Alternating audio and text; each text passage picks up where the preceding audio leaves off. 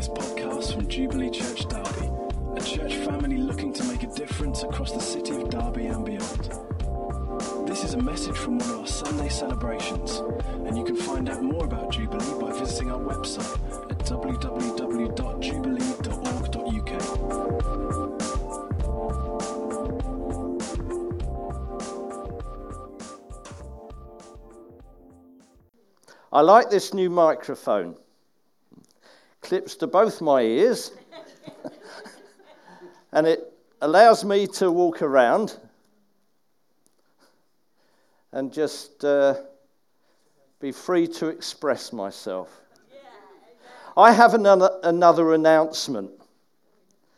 Pam and I are flying to Malta on Saturday, and we should be away for 2 months. So I shan't be here for 8 weeks, but I shall be enjoying the sunshine and some good fellowship out there as well. My eldest sister lives in Malta and has done for about 17 or 18 years. So once a year in recent years, Pam and I have gone out to spend some time with her and enjoy ourselves and relax. Right. I'm not here to talk about Malta. Shall we pray? Father, I want to thank you for your word, because it is so wonderful. Father, I want to thank you for your Spirit, because he reveals your word and all the wonders and all the treasures that are in your word. And Father, I just ask that in every heart this morning,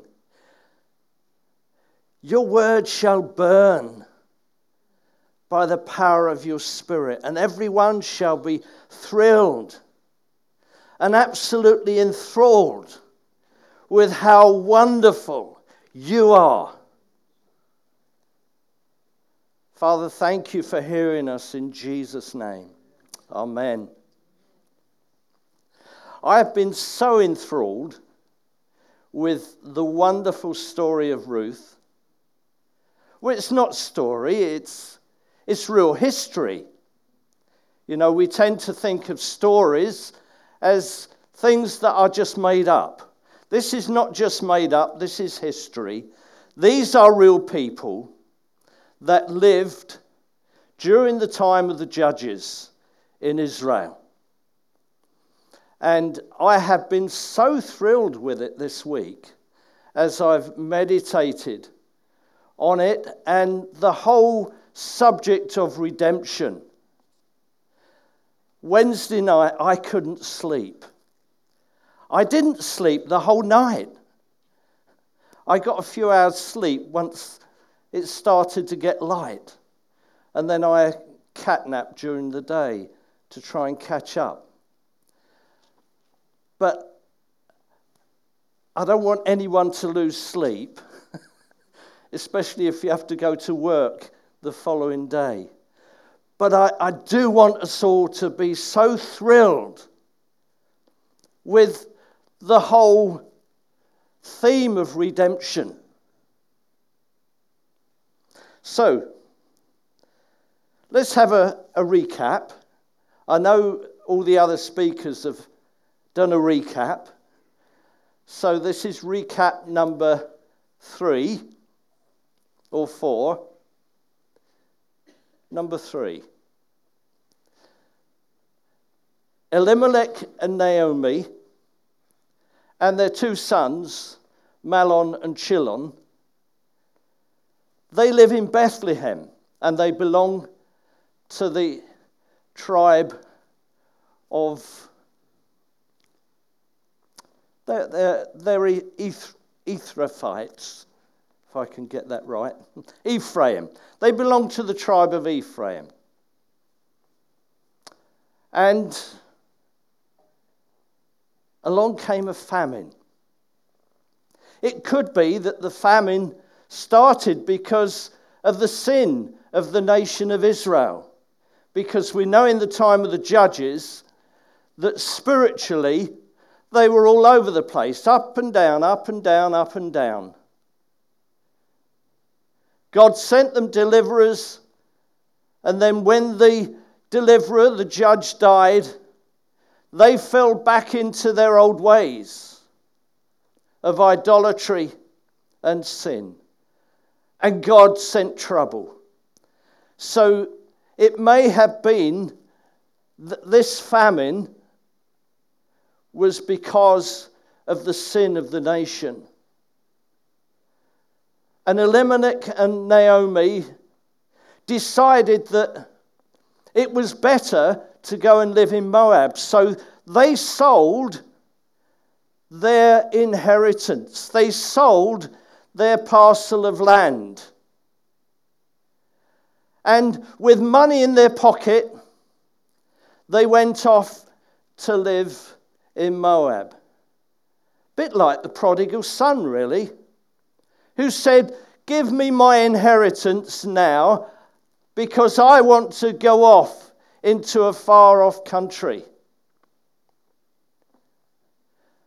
But it didn't work out very well for them, because after a fairly short time, Elimelech was dead. The two sons married Moabite women, which was not really ever God's intention for his people, that they should marry those who worshipped other gods. And the two sons died. And Naomi decided to return to Bethlehem, which means house of bread. Return to where God was blessing his people again. And so she encouraged her two daughters-in-law to stay in Moab, but Ruth would not stay. God was working in her heart.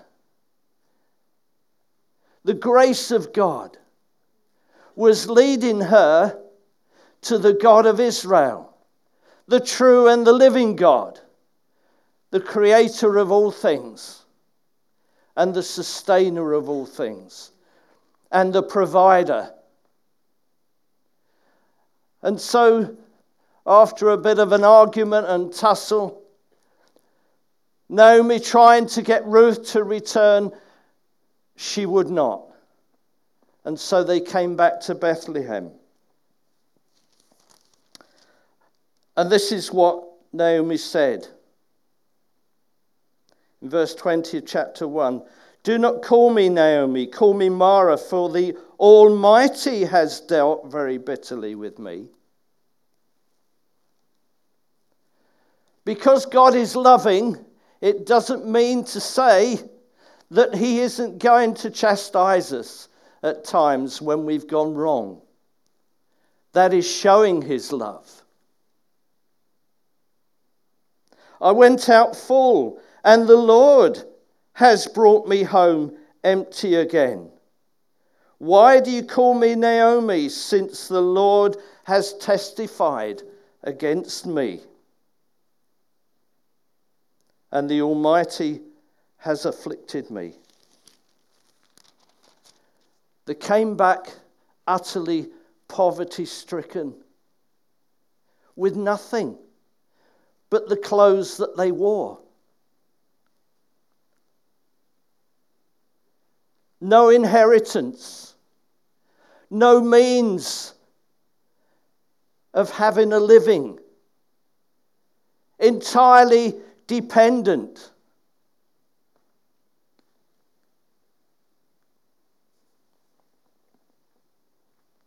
Then in chapter 3, Naomi says to Ruth, her daughter-in-law, "My daughter, shall I not seek security for you, that it may be well with you? Now Boaz, whose young women you were with, is he not a relative God had instituted a law in Israel. If you read the early books of Moses, very often you will read, "And the Lord said to Moses, this is the law. This is how you are to live, and teach the children of Israel my laws and my statutes." Now there were moral laws, civil laws, and ceremonial laws. But they were all summed up in what we call the Ten Commandments, to love God and love one another. And there was a law regarding those who fell into poverty for whatever reason. And sometimes that poverty would also lead them then into slavery, because they were so desperately poor and had nothing that they went to serve in the family of somebody who was far richer. But God instituted a law of redemption, which means that even the most poverty-stricken person, ultimately, in what is called the year of Jubilee, could return to their inheritance, could again have a possession and a means of living. And one of the other laws regarding redemption was that if there was a close relative who could buy back the inheritance of the one who had fallen into poverty, then they could redeem the land again, redeem the possession for the one who was in poverty. And this is what Naomi is saying to Ruth, her daughter-in-law. And if you want to read about those laws, they're in Leviticus chapter 25. It's a good thing to study. You see, we might think all those laws are boring. I remember the first time I decided to read through the Bible from the first to the last verse, I got stuck in Leviticus. But then, some while later, I persisted. And God has given his laws, and there is one who has fulfilled all his laws. All the moral laws, all the civil laws, and all the ceremonial laws. And he is our Redeemer, Jesus Christ. So Naomi says to Ruth, "I want to seek security for you, that it may be well with you." And Boaz is a close relative. And she told Ruth what to do, because there was a custom, if you wanted to be redeemed by a close relative and you were a woman in poverty, that close relative had a responsibility, according to the law, if he was able and willing to redeem you, to give you security. And the way that that was done was actually for that richer person, that man, to marry the poor woman. And the way the tradition worked was what we heard last week, where Ruth went and laid down at Boaz's feet, uncovering his feet, and ask him if he will be the Redeemer. And in chapter 3 at verse 8 it says, "Now it happened at midnight that the man was startled," that is Boaz, "and turned himself, and there was a woman lying at his feet, and he said, 'Who are you?' So she said, 'I am Ruth, your maidservant. Take your maidservant under your wing. Give me security, for you are a close relative.' Then he said, 'Blessed are you of the Lord, my daughter? For you have shown more kindness at the end than at the beginning. Then you did not go after the young men, whether poor or rich. And so we come to the climax of the book of Ruth, where Boaz has said he will redeem Ruth and redeem the possession of her dead husband. And Naomi assures her in the last verse of chapter 3, she said, "Sit still, my daughter, until you know how the matter will turn out, for the man will not rest," that is, Boaz will not rest until he has concluded the matter this day. And Boaz went up to the gate and sat down there. Now, the tradition in Israel at the time was any business that was conducted, legal business, you did it at the gate of the city. So Boaz sat down at the gate of Bethlehem, and he called witnesses to witness what was going to happen. But he had already told Ruth that there was a closer relative who had the first option to redeem the land and to redeem her out of poverty.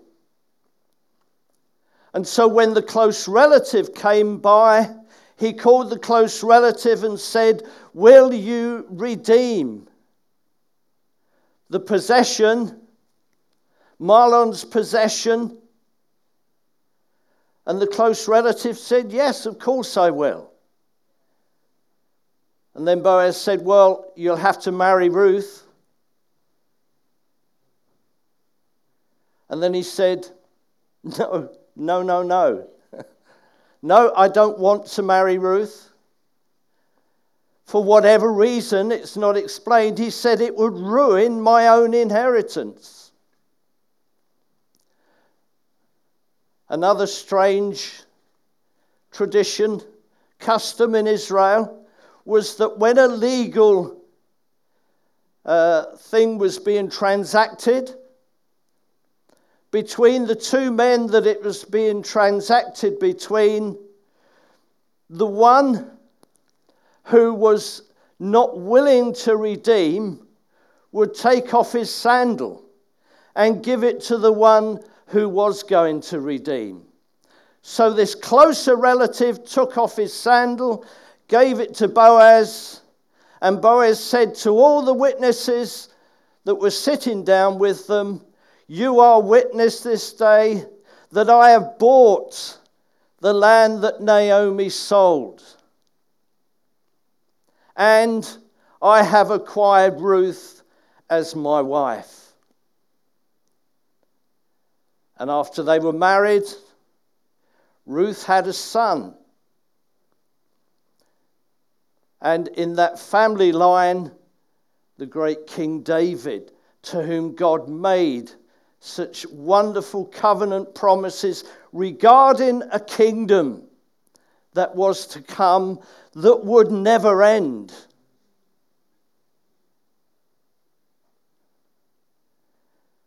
So Boaz gave Ruth security.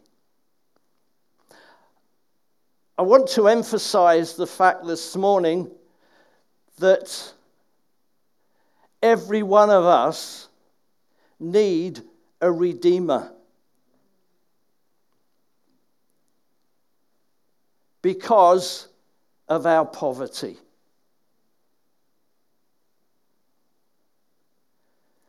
The book of Ruth, in broad brushstrokes, is the story, or the history, I should say, of the history of mankind.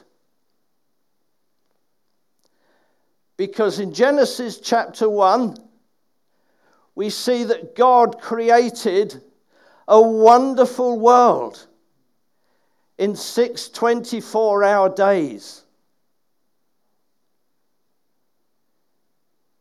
Because when God with his own finger wrote the commandments, the 10 commandments that encapsulate the whole law, he wrote with his own finger that in 6 days He created the heavens and the earth and everything that is in it. And so he said, you will work for 6 days. He didn't say 6,000 years and then rest on the 7,000 years, or 6 billion years, or 6 million years. He said, you work for 6 days because I worked for 6 days and I rested on the 7th. And so God created a wonderful world and put Adam and Eve in that world. He planted a wonderful garden for them to look after. They had fullness, absolute fullness. You know, Naomi said, I went out full when I left the house of bread, when I left the land that God had given us. I went out full. And when God created this world, there was abundant fullness. There was everything that Adam and Eve could ever want. But God had said to Adam, if you disobey me with regard to the tree of the knowledge of good and evil, you will die. And we know the story. Sorry, not story, history. It's real history. Don't ever doubt it. If you mess with Genesis chapter 1 and 2, you mess with the whole foundation of the gospel. And there are so many Christians doing that these days. We should never do it.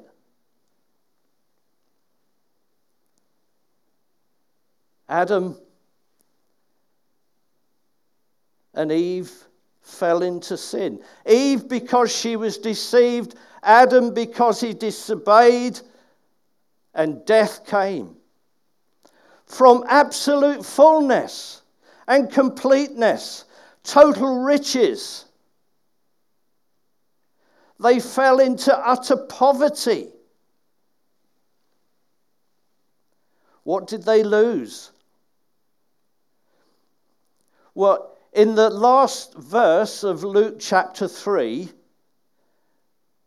because in Luke chapter 3 you'll find a whole list of names, the genealogy going from Christ back to Adam.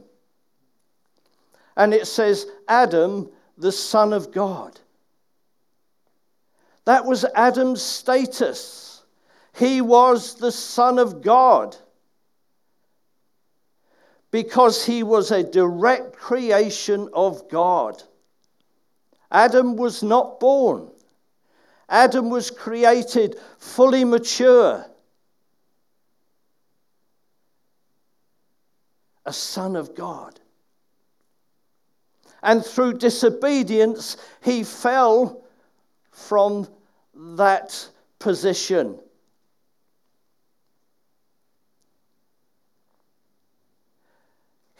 He not only lost that status, but he also lost his inheritance. God intended that he would inherit the perfect world.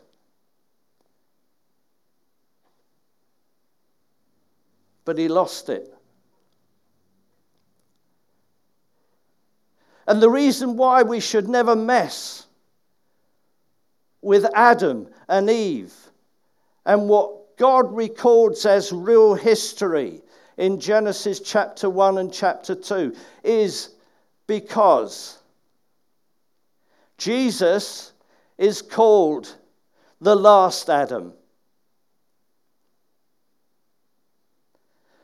And all the relevance of what Jesus did as our Saviour and as our Redeemer rests on the fact that there was a real Adam and a real Eve who plunged every one of us as their descendants into poverty and into sin. David said in the Psalms, I'm born in sin and shapen in iniquity. He was born with a bias towards sin, David was saying. And so it is for every one of us. And apart from the power of the Spirit of God working in us, we still have that bias towards sin.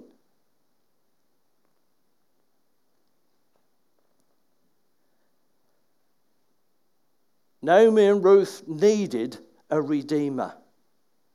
And I want us to see this morning how much we needed a redeemer. Somebody who could buy back for us what was lost through the disobedience of Adam. Because we weren't just a little bit poor. We were totally poor. Even to the point of death. Being dead in trespasses and in sins. Dead and cut off from God. What did Adam lose? He lost his status. He lost his fellowship with God.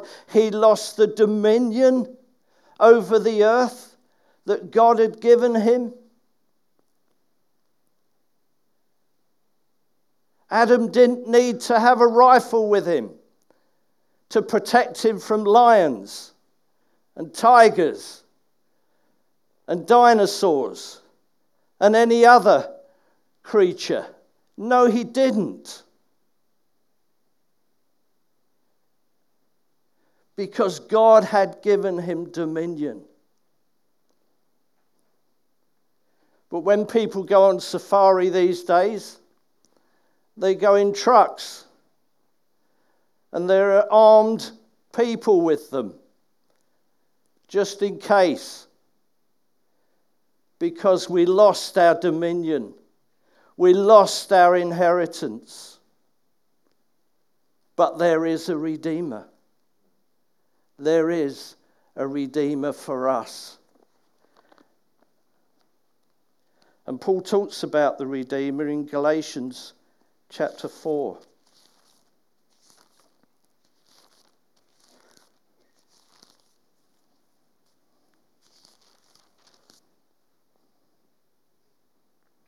But when the fullness of time had come, God sent forth his Son, born of a woman.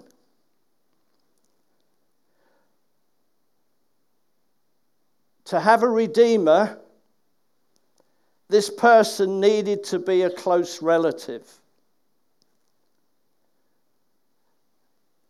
And apart from Jesus, who was God the Son throughout all eternity, apart from him being born of a woman, we wouldn't have a Redeemer.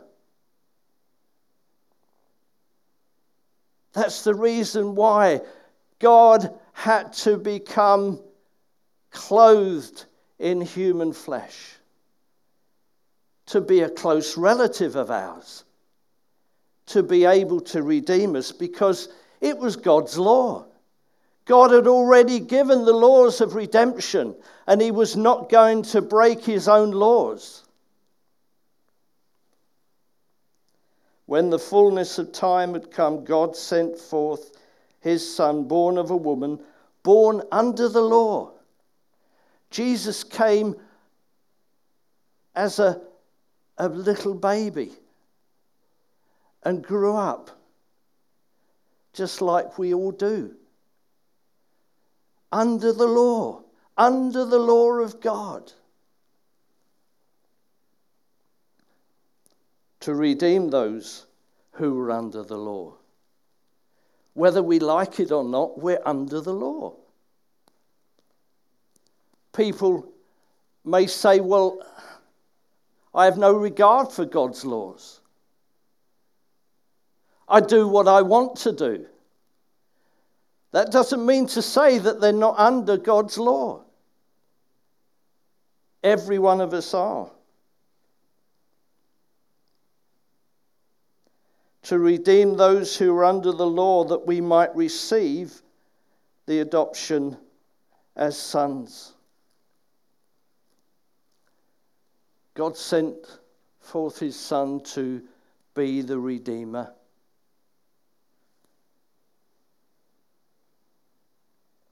He fulfilled all the conditions of a Redeemer. Not only is our close relative, but he is rich enough. Jesus is rich enough to redeem us. Philippians chapter 2. It says that for Jesus, it wasn't considered robbery or something to be grasped to be equal with God. That's how rich he was. And in 2 Corinthians chapter 8, verse 9, Paul says that though he was rich, yet he became poor,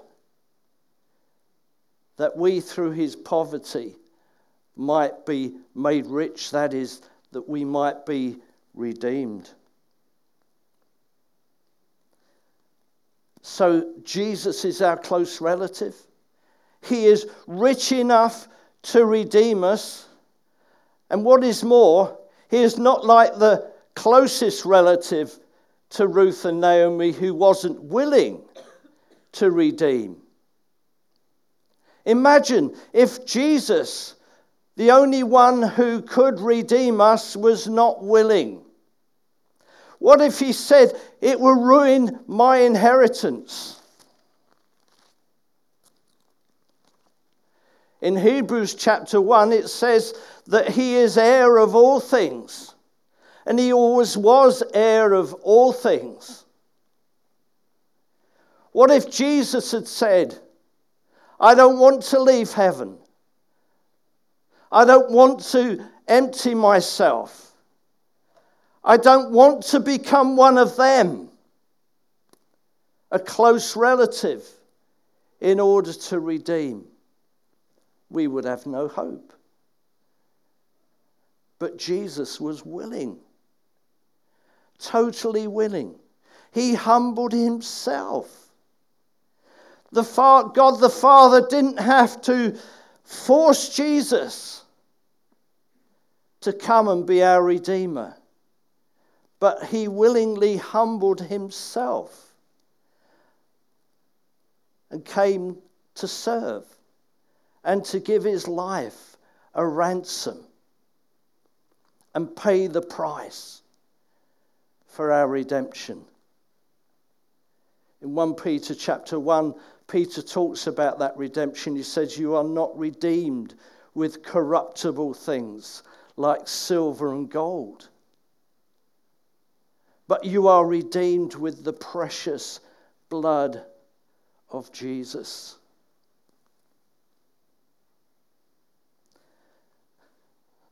So he is a close relative, our Redeemer.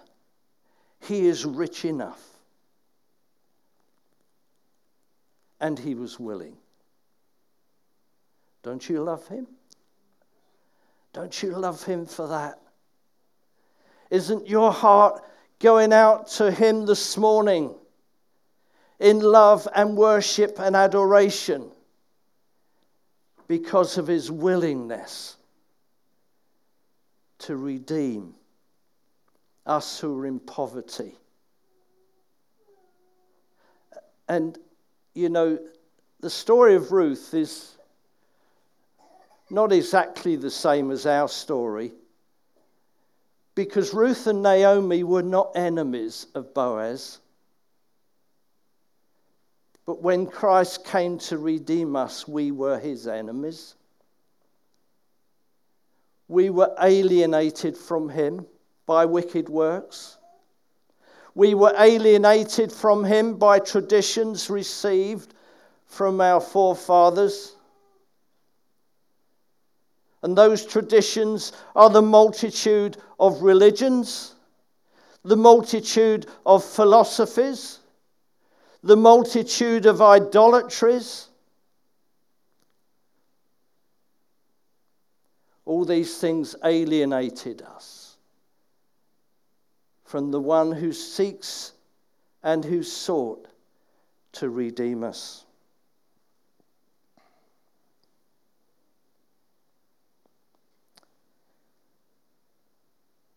To redeem those who are under the law, that we might receive the adoption as sons. Adam lost the status of sonship that he was created in. And through Adam, we all lost it. But in Jesus, our Redeemer, we regain it. And wherever you read about redemption in Scripture, it's always associated with inheritance. Boaz needed to redeem the inheritance and the status.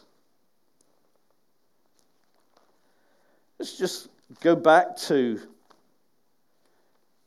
Ruth, because there's just some wonderful verses in chapter 4 that I haven't read. Boaz said to the elders and all the people, "You are witnesses this day that I bought all that was Elimelech's and all that was Chilon's and Mahlon's from the hand of Naomi. Moreover, Ruth the Moabitess, the widow of Mahlon, I have acquired as my wife." Why? To perpetuate the name of the dead through his inheritance, that the name of the dead may not be cut off from among his brethren and from his position at the gate. You are witnesses this day. He redeemed their status, Boaz did. The status of the dead he redeemed. And Jesus redeems our status as sons of God. Isn't that wonderful? We had no status. We were not a people until we were redeemed into the kingdom of God. And now we are sons. And not only sons, as Paul says in Galatians, but sons are heirs. You see, wherever you read about redemption, you also read about an inheritance. And because you are sons, God has sent forth the Spirit of his Son into your hearts, crying out, "Abba, Father." Our status restored. Therefore you are no longer a slave, and if a son, then an heir of God. An heir of God. Think about that. An heir of God in Christ. So we have a redeemed status. We're sons. And we have a redeemed possession. We are inheritors of God. We have a kingdom. That is our inheritance. Jesus said to the disciples, "Fear not, little flock, it is the Father's good pleasure to give you the kingdom." That's our inheritance. Isn't that wonderful? And it's not just for the future, it's also for now. Because God has given us his Spirit, who is a down payment of the kingdom that is to come. And God wants to enrich us this morning. God wants to enrich us with the riches of his kingdom. And in whatever way you may feel in poverty this morning, I want to assure you that God wants to enrich you through the Redeemer. There is a Redeemer, Jesus, God's own Son. Does the book of Revelation puzzle you?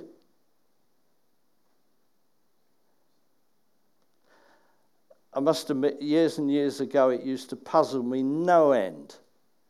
I just think, what's all this about? Well, in chapter 4, basically, John is caught up into heaven in the Spirit, and he sees the throne of God, and God sitting upon the throne, and God being worshipped as creator. Now, if we ever doubt through the prevailing philosophy of our age that God is the creator, then we are detracting from his glory. Because all of heaven gives glory to God as the creator. You're worthy, O Lord, to receive glory and honor and power, for you created all things, and by your will they exist and were created. And I saw in the right hand of him who sat on the throne a scroll written inside and on the back, sealed with 7 seals. This scroll is the scroll of the inheritance of the kingdom of God. John would have recognized that. It was a law and a tradition in Israel that inheritances were written on a scroll on both sides of the scroll. John saw a strong angel proclaiming with a loud voice, "Who is worthy to open the scroll and to loose its seals?" Who's worthy to redeem for mankind the inheritance of the kingdom of God? And no one in heaven or on earth or under the earth was able to open the scroll or to look on it. Wow. This looks like there's no Redeemer. And John says, I wept much. That's something to weep about. If there's no Redeemer for us. Because no one was found worthy to open and read the scroll or look on it. But one of the elders said to me, "Do not weep. Behold, the Lion of the tribe of Judah, the Root of David, has prevailed to open the scroll and to loose its 7 seals."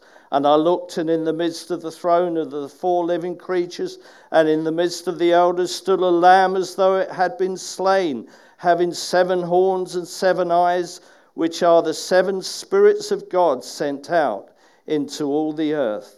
Then he came and took the scroll out of the right hand of him who sat on the throne. And when he had taken the scroll, the 4 living creatures and the 24 elders fell down before the Lamb, each having a harp and golden bowls full of incense, which are the prayers of the saints. And they sang a new song, saying, when I was studying this, I was thinking, wouldn't it be good if I could just sing this, But I won't. I ain't got a tune to it. You're worthy to take the scroll and to open its seals, for you were slain and have redeemed us to God by your blood. That's the price of our redemption, the very lifeblood of Jesus. Out of every tribe and tongue and people and nation, and have made us kings and priests to our God. He's redeemed our status, and we shall reign on the earth. He's redeemed our possession. Jesus said, "Blessed are the meek, for they shall inherit the earth." Now, throughout eternity, we're not going to be up in what we think of as heaven. We're going to be on the earth. But the earth is going to be renewed.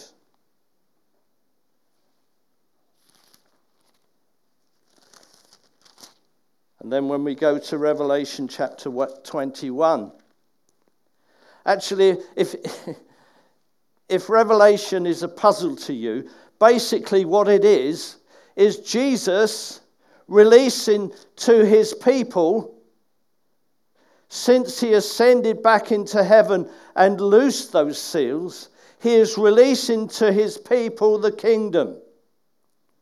And when he returns a second time, he is coming to take possession of his kingdom upon a new earth.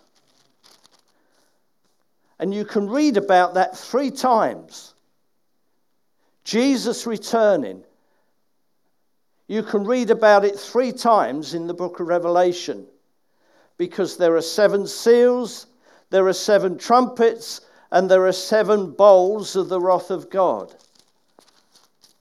And after the 6th seal is open, you see scriptures referring to what Jesus referred to in Matthew 24 about his coming. And at the end of chapter 11, you read about the judgment, and when God is going to judge the wicked and judge his people and reward them. And that's going to happen when he returns. And in chapter 19, we read again of his second coming. But then in chapter 21, we see, now I saw a new heaven and a new earth. For the first heaven and the first earth had passed away, and there was no more sea. Did you notice around the throne there are living creatures full of eyes?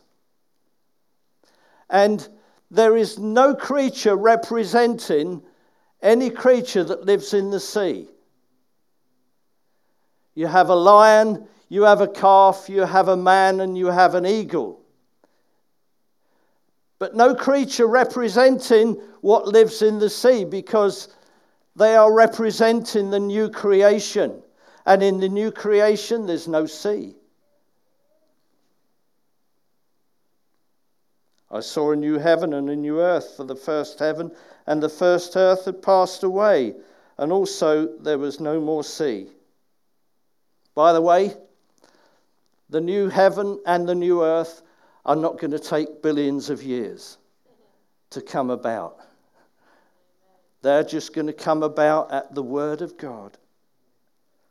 Then I, Jordan, saw the holy city, New Jerusalem, coming down out of heaven from God, prepared as a bride adorned for her husband.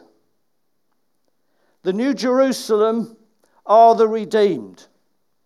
Is a wonderful, wonderful picture of the redeemed. And I heard a loud voice from heaven saying, behold, the tabernacle of God is with men, with his redeemed. And he will dwell with them, and they shall be his people, and God himself will be there with them, and be their God. And God will wipe away every tear from their eyes. There shall be no more death, nor sorrow, nor crying. There shall be no more pain, for the former things have passed away.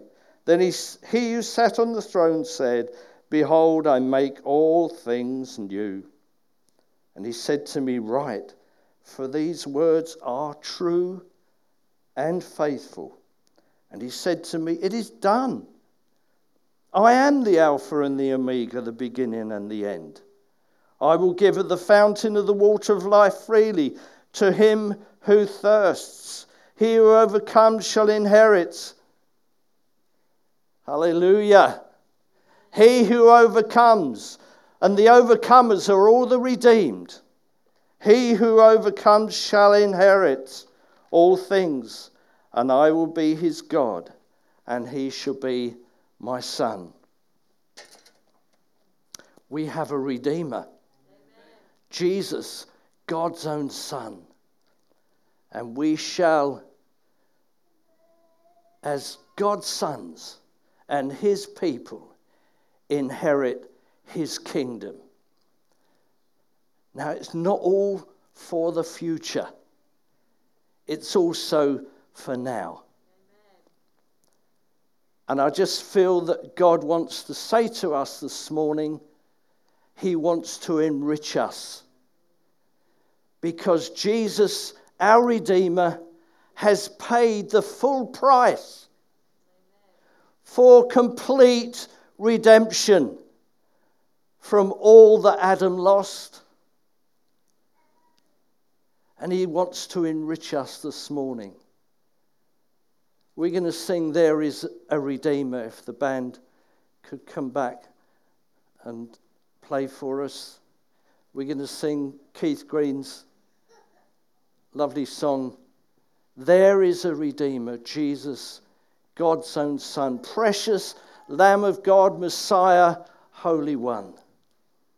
And if you feel the need this morning for enrichment, or maybe you've never ever come into the kingdom of God and you feel the need for the security that brings, and the need for the blood of Jesus to loose you and to separate you from your sin that has so impoverished your life.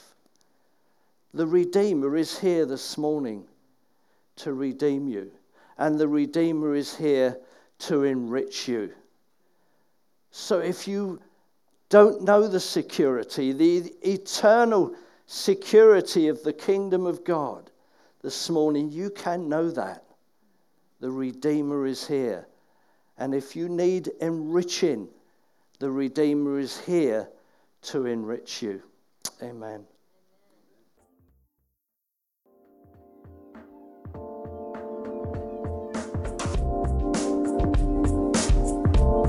Thanks for listening to this Jubilee Church podcast. Feel free to check out our website at www.jubilee.org.uk or come along on any Sunday morning.